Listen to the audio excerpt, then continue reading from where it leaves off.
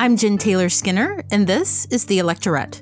On this episode, I have a conversation with Ilyse Hogue, the president of NARAL Pro-Choice America, and she joins me to discuss her new book, The Lie That Binds.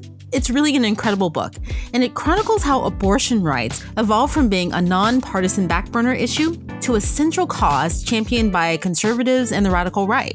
This is really one of those books that I have to read twice. It's that informative. So without further ado, here is my conversation with Ilyse Hogue. Ilyse Hogue, welcome to the podcast. Thank you so much. It's great to be here.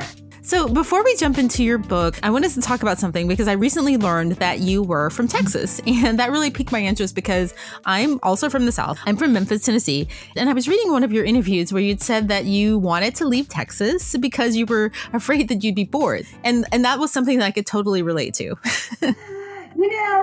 It was sort of, I knew that there was a big world out there and I wanted to experience it and be challenged in, both my own horizons, but also different people and the way different people think and act. And I am so privileged and grateful to have been able to do that. And, I have to admit, and you may relate to this as being from a red state, I have a lot of defensiveness when it comes to people bashing Texas. There are such amazing people. There are such amazing women there, and they're doing such good work. And, you can't judge us by our leaders. You have to judge us by Robert Jordan and Molly Ivins and Governor Ann Richards and Janis Joplin, for goodness sake. And, there's just, and that's true. Everywhere where there's adversity, there are amazing women trying to make a better future. It's true in Tennessee. It's true in Texas. It needs to be recognized. That is absolutely true. I feel defensive about Memphis too. Memphis is amazing. We have Beale Street. There's some things that I wanted to escape too. And that's where I connected with you because I was like, yes, I understand that need to escape, but yet, having these strong ties to my hometown. Yeah, it forms us, and I always say I didn't come from a reproductive rights background. I came to it. And part of that is my experience in Texas and watching Texans, and particularly poor people in Texas and rural people in Texas, being the canaries in the coal mines of these regressive policies that use reproductive oppression to disenfranchise people. So, I really love this book because, I've read some bit of this history in different books, over time, and you just put it together end to end so well, right? And I think one of the things about the Republican Party that happens, I think, when we have these debates in the media and when people talk about it, is we just accept the Republican Party as is, right? Without kind of thinking about how they got here or the illogic of their kind of overarching philosophy, because a lot of it doesn't really make sense, right? But, when you read your book, the Republican Party today is not the way that it used to be. It's not recognizable from, what it was like, prior to 1970, right?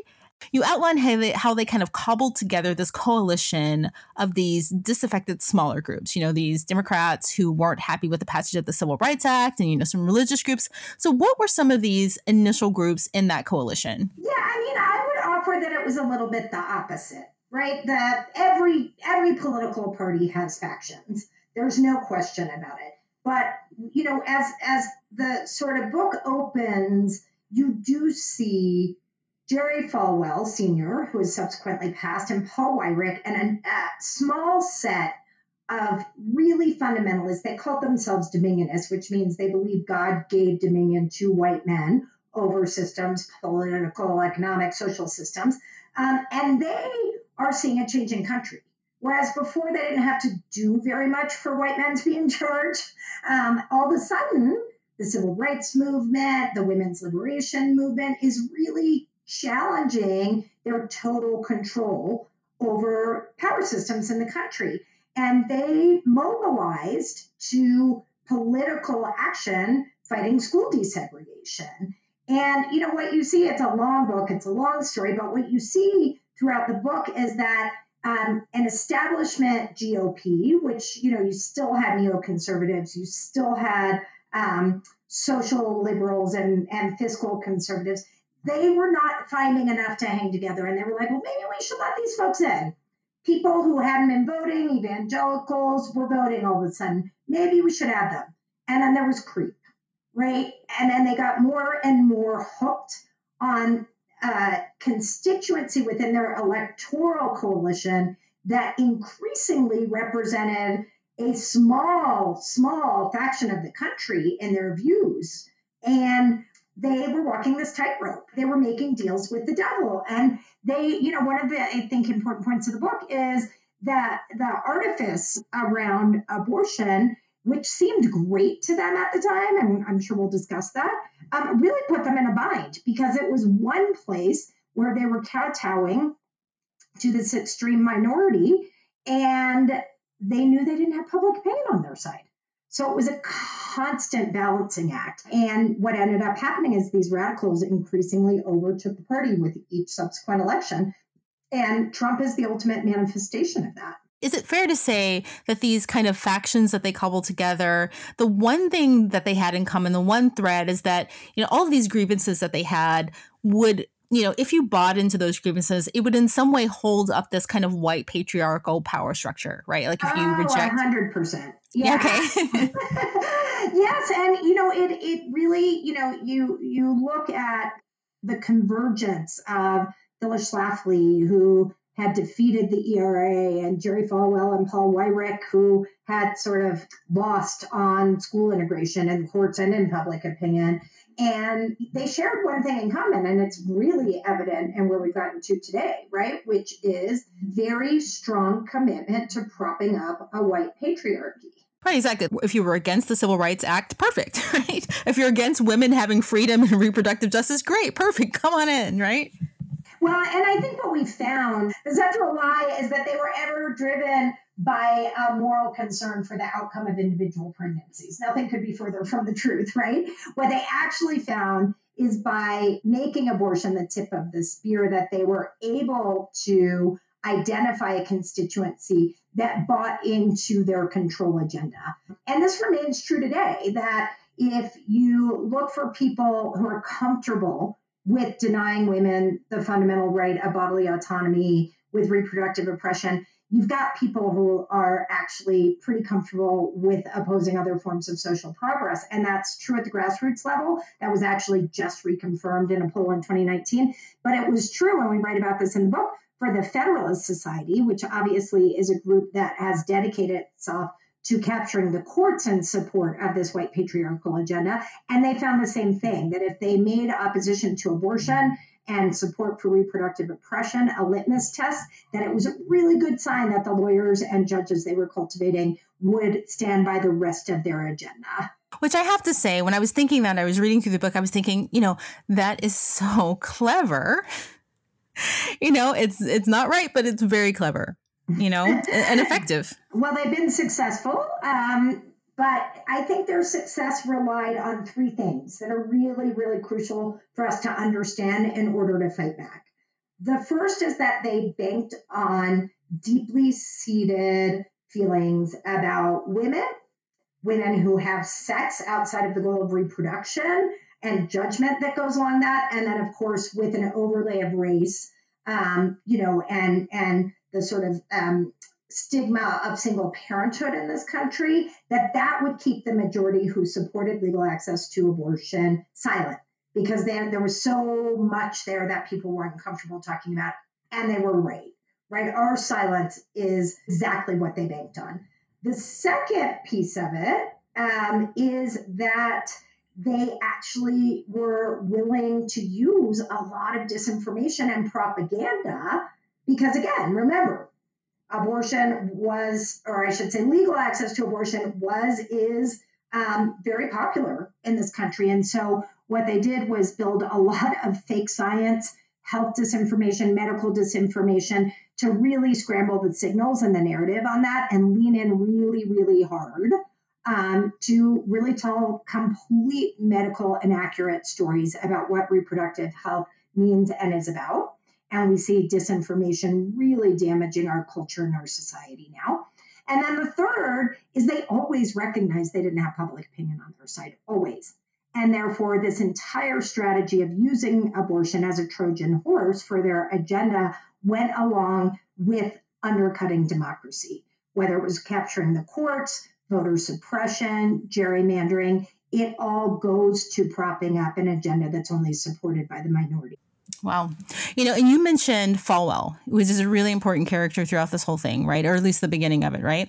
And I think it's really hard for people to imagine that at some point, the religious right weren't really interested in Roe v. Wade. Like, this was not on their radar. That was the beginning for me of like, what is going on here? I am from Dallas, and the leading evangelical pastor at the time that Roe came down was a man by the name of W.A. Criswell. I actually went to grade school with his granddaughter, and he released a statement after the court decision came down that said, okay, it seems like what's good for the mother is good for the family. We're good, 1976, 3 years later, Convention on Southern Baptists absolutely affirmed Roe. Early states to adopt liberalization of abortion were under Republican governors. This was simply not an issue at all, much less a partisan issue. They worked really hard to make it that. Yeah, he actually said something like the life of the mother is more important, right? It was just complete. You can't imagine anyone saying that right now on their side. Not someone who aspires to power on the right or in the Republican Party, certainly not. Help me with a bit of history here. Like right before Roe v. Wade, who made up the faction that opposed Roe v. Wade? Because in Texas it was illegal. So it must have been tiny. Yeah, I mean, look, there was some opposition to Roe. But it was pretty small and it was really, really unorganized. It wasn't, it certainly wasn't politicized.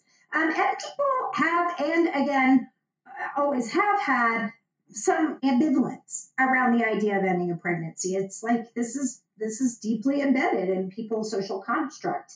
However, what people really united around was the idea that life is messy, things happen, and when they do, it shouldn't be up to politicians to decide. It is not a role for government.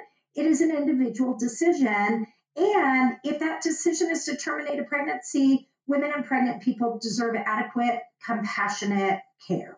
And so you're absolutely correct that there wasn't much opposition at all. And in fact, we talk about the Bible Belt. In the book, the Bible Belt was a place where you could actually almost more easily get abortion services than other parts of the country that we take for granted.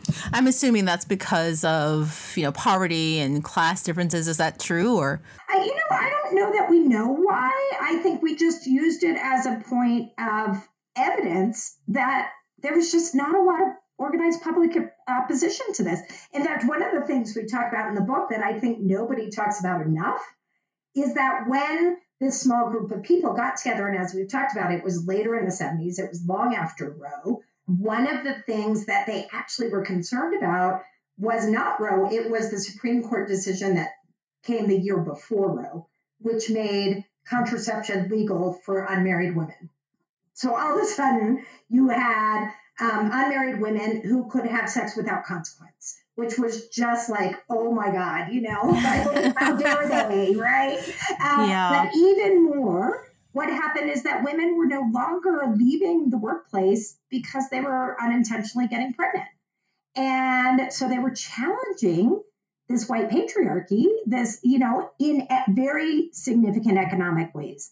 Women wanted pay equity. Women wanted access to the C-suite. And by the way, abortion services and being able to terminate a pregnancy is absolutely crucial to everything in your life, your job, your economic security, your education, the family you already have. But contraception has had far more sweeping consequences, positive, for women being able to lead their own lives, right? And so that's really what they objected to, or at least part of what they objected to, but they knew it was too popular for them to take it head on. But every time someone's surprised to hear that someone who is anti-choice, anti-abortion also opposes contraception, because logically that doesn't make sense, right?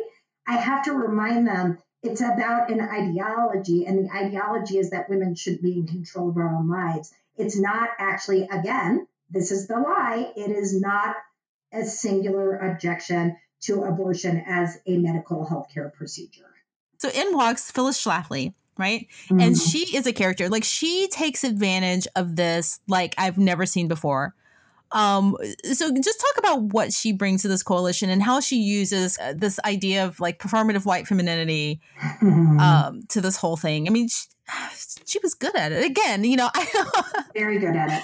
She was very good at it, and she is one in a long line of white women who have used white femininity to hold back social progress for women writ large and certainly women of color. It's been incredibly damaging to feminist politics, and it is one of the things we hope people walk away from the book with is like, we cannot be divided along racial lines because that is a rut for everyone. But Phyllis Schlafly is a woman who desperately wanted to be taken seriously in the Republican Party for her foreign policy credentials. She was a nuclear hawk. That was her passion. She found that she couldn't, right? Why? It's a boys' club. She can't be taken seriously. But what she found is that if she was willing to put a female face on opposition to gender equality, in that case, the Equal Rights Amendment, which was absolutely coasting towards ratification when she took it on, that she could be accepted into the club and she could build power that way. And she sold out the rest of women for proximity to power and privilege, no question. I think that, what is important to understand about Phyllis Schlafly is she too really didn't care that much about abortion at all. She did not fight the ERA having anything to do with abortion. It was all about a women's places in the home and, oh my God, we're going to be drafted. I always say, if you want a perfect example of how Schlafly is and always was about propping up the white patriarchy, look at her interview shortly before she died, where she was an early endorser of Donald Trump for president. The entire interview, which was on Breitbart News, never once mentioned abortion, but really, really lauded President Trump's what we know to be cruel and disgusting policies on immigration. She thought they were great. And that is like Phyllis Schlafly in a nutshell. I have to look that up. I haven't seen that. And so here's the interesting thing, the irony in all of this. So she was, and this, I'm just making a statement out loud, just thinking out loud. Like, she did all of this for her own power and her own political gain, which she couldn't get a foothold on because of the patriarchy. It's amazing. I know. It really causes you to go, wow, huh. Look, the story is long, or the list is long, of white women who are willing to sell out other women, and particularly women of color, for proximity to power by playing up to the patriarchy. I mean, we saw it just in the most horrific way when Susan Collins chose to be the one who made the speech and cast the deciding vote for Brett Kavanaugh over the cries of so many women in this country. We see it in Kellyanne Conway every single day. But there's no question, she was the matriarch of that sort of movement in modern times. Yeah. So you recall a conversation in the book where they were trying to think like, what's the thing? What's the missing ingredient to our, gaining political power here, on the right? And, they settled on abortion. Like, it was actually a conscious thing. How do we know that call happened? Yeah, it's been documented by people who were either on it or told about it. So we took all of our research from primary documents, and people have reported on it. Dartmouth professor reported on it. There is no transcript of the call, but there are first-person sort of accounts of what happened. Right. That just seems so sinister to me. You're having this conversation. You're thinking like what is it? Oh, let's take away women's bodily autonomy. Half of the population. What's interesting to me? So it is sinister. It's also incredibly cynical, right? It's very cynical. But as we get into the modern times and we look at Trump, who nobody assumes holds any kind of deeply held principles around these issues, right? Is how transactional people who just ultimately believe in male power will be. So it's like, do I think Trump is on the record as having supported legal access to abortion when he was in New York and when he did fundraiser. He did a fundraiser for NARAL in the 90s, He didn't do one, I should say. He attended one. There's records of his attending one.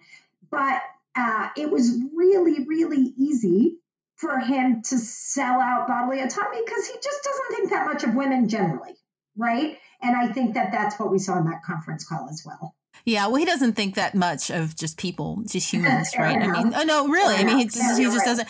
And, I think a lot of people, when we recall who he was in the 80s and 90s, people are surprised. But he just really wanted proximity to power, which is why what he's doing right now is perfect, right? Yeah, I mean, I think it's a little bit more than that. I mean, I think that Donald Trump is really cut from the same cloth as Paul Weyrich in that he believes in white supremacy and he believes in male supremacy. And so the rest was details. Your position on abortion access, details. The ideology was the same. Yeah. So one of the comparisons you make, which is really apt, is how Reagan was the Trump before Trump was Trump, right? In relation to the radical right. And he was really a central figure here in the connection between the religious radical right and politics. Because before Reagan, I think a lot of establishment Republicans kind of shied away from them. Like they didn't fully embrace the radical right or the religious right, and they embraced him. And, this marriage was born. Yeah. And, the fact that as governor of California, he actually signed laws legalizing abortion didn't even cause them to bat an eye, right? This is supposedly their central issue, but it didn't even cause them to bat an eye. He was actually an underdog as a candidate. It was his willingness to, again, align around this agenda that propped up white patriarchy. The details could be worked out that allowed them to make this alliance, and the ability of the Weyrichs and the Falwells to then feed energy into Reagan's campaign that established them as a super dominant force within the GOP coalition. Now, I will say, because we talk about it in the book, that Reagan actually did disappoint them on the issue of abortion because he didn't do much on it. He didn't talk about it much, while satisfying them enough on moving the underlying agenda to limit social progress that they kind of stayed silent on it, but then vowed to find someone who would be the whole package later on. Yeah, but, they kind of had a similar relationship with George W. Bush because he was one of those people who was disappointing to them, right? But then I think it was his second term where he, had a change of heart and he, started talking more about the Bible. Is that right? Well, I mean, I would say they were more disappointed with both Senior and Junior Bush. Senior and Junior Bush, being Texans as well, had a long history of supporting family planning in ways that made the right deeply uncomfortable. And even though Junior George W. Bush had a real conversion when he got sober to a more fundamentalist Christianity than he was brought up with or his parents held. So that made him a little better. And the politics had changed more. And so he was more willing to lean into anti-abortion rhetoric. They never totally trusted him. And I do think this was something that people missed in 2016, believing that Jeb Bush was the presumed nominee as soon as he threw his hat in the ring, is that the part of the party that supported the Bushes, they were really neoconservatives. They no longer were dominant in the party. And because both Bush presidents were so disappointing to the radical Dominionist right, Jeb never stood a chance. And so when Trump, snagged the nomination, I guess I'm just trying to figure out which direction the relationship went. Were they courting him or was he kind of courting them, or was it kind of a dance in both directions? That is one of the central things we talk about in the book. We call it the tightrope, right? Everybody thinks they're playing everyone else.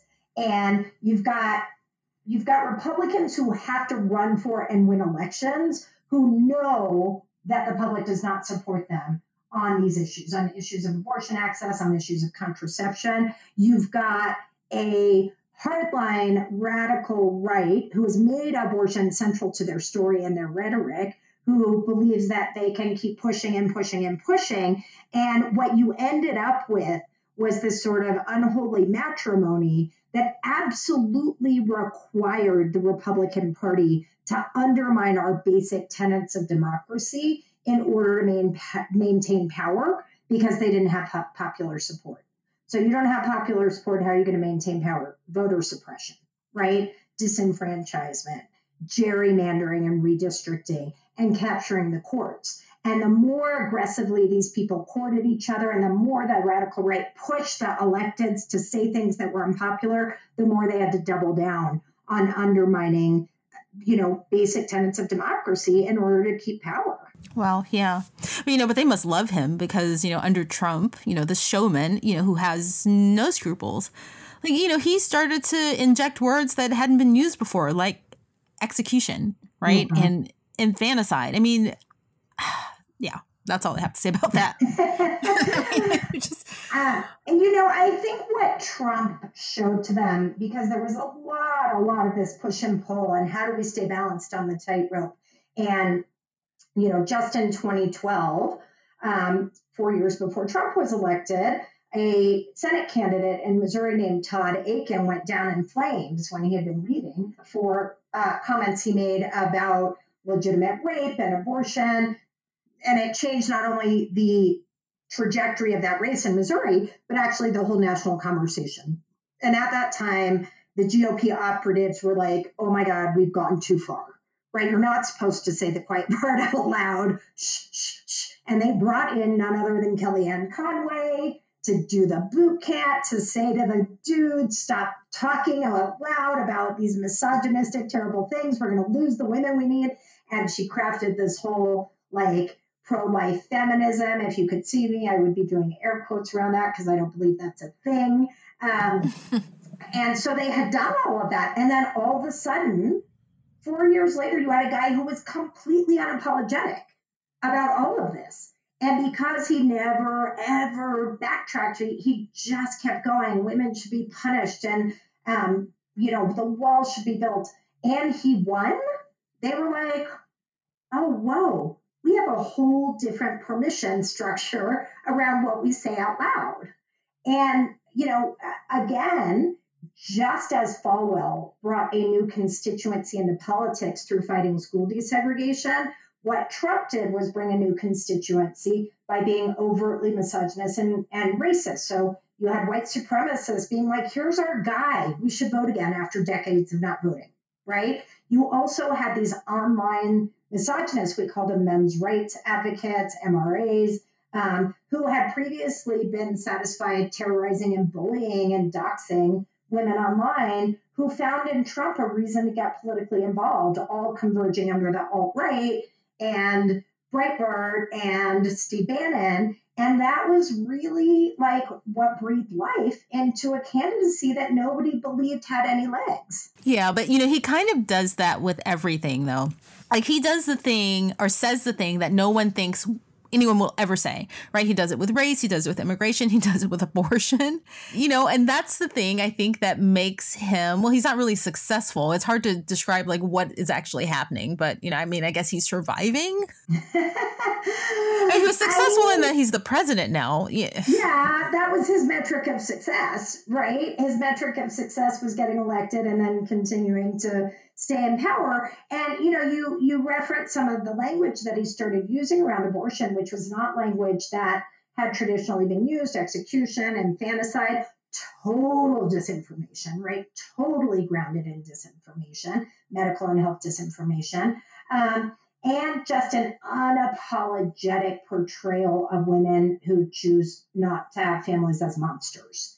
And we see that impact that Trump has had on the debate, not just in the fact that he's president, but, what I say is pre-Trump, the anti-choice movement was very, very, very careful to paint women as victims of abortion, right? And that's how we got all of these terrible laws like waiting periods, because we can't think unless we have a government mandated timeout, or mandatory ultrasounds, because, we're just kind of befuddled and don't know how to make these decisions for ourselves. So we need all of these things done to protect us. What happened after Trump, and this was a question of style, not substance, believe me, people who agree on substance, is that they were like, oh, wow, we can go further than we thought. So the laws post-Trump paint women not as victims, but as perpetrators. So all through 2019, we tracked these terrible abortion bans and forced pregnancy laws that carry jail time for women, right? Yeah. Allow for police to investigate miscarriages. In my home state of Texas, they held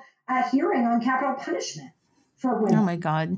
Who seek abortions. And that is very much an impact of Trump leaning into the extraordinary misogyny that paints women as perpetrators, but also his penchant for cruelty. Yeah, but again, the irony here, and we don't need to go into this any deeper, but the irony is that he doesn't care about abort, like he just doesn't care about religion or anything, right? Well, but he's perfectly happy to control and oppress women, and that's the whole point. That's the foundation of this entire moment where we're at in this country. And I do remember this hot Aiken moment. I remember that very, very well. Because I was one of the ones that kind of made fun of him, in that statement, just the ignorance of it. But I can't imagine the way that it played out. That would not happen today. I mean, it's, again, I think it would be different, but I do think there is a growing backlash, right? The Women's March was a growing backlash. The fact that there was such vocal, insane, historic opposition to Kavanaugh, that is growing backlash. Every subsequent election since 2016 has seen tons of turnout from women that make the base of the Democratic Party, particularly women of color, Black women, as well as women absolutely defecting from the Republican Party, right? And again, it is harder and harder to reach the threshold because of voter suppression, which is going to be a massive problem holding a presidential election in the time of COVID. But it doesn't mean that backlash isn't there, because I see it every day. Yeah. So, I know you talked about this earlier, but if you could just restate, what is the lie exactly? So what's the lie? The lie is that the current day Republican Party and the, quote, religious right had ever any investment in or moral outrage about individual pregnancies and how they ended.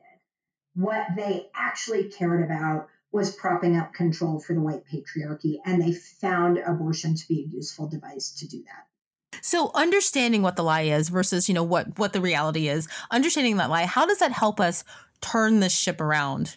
Well, I think, what people ask me after reading the book, like, what keeps you hopeful? Because it is a really, it's a hard story to read. But what keeps me hopeful is the fact that knowledge is power.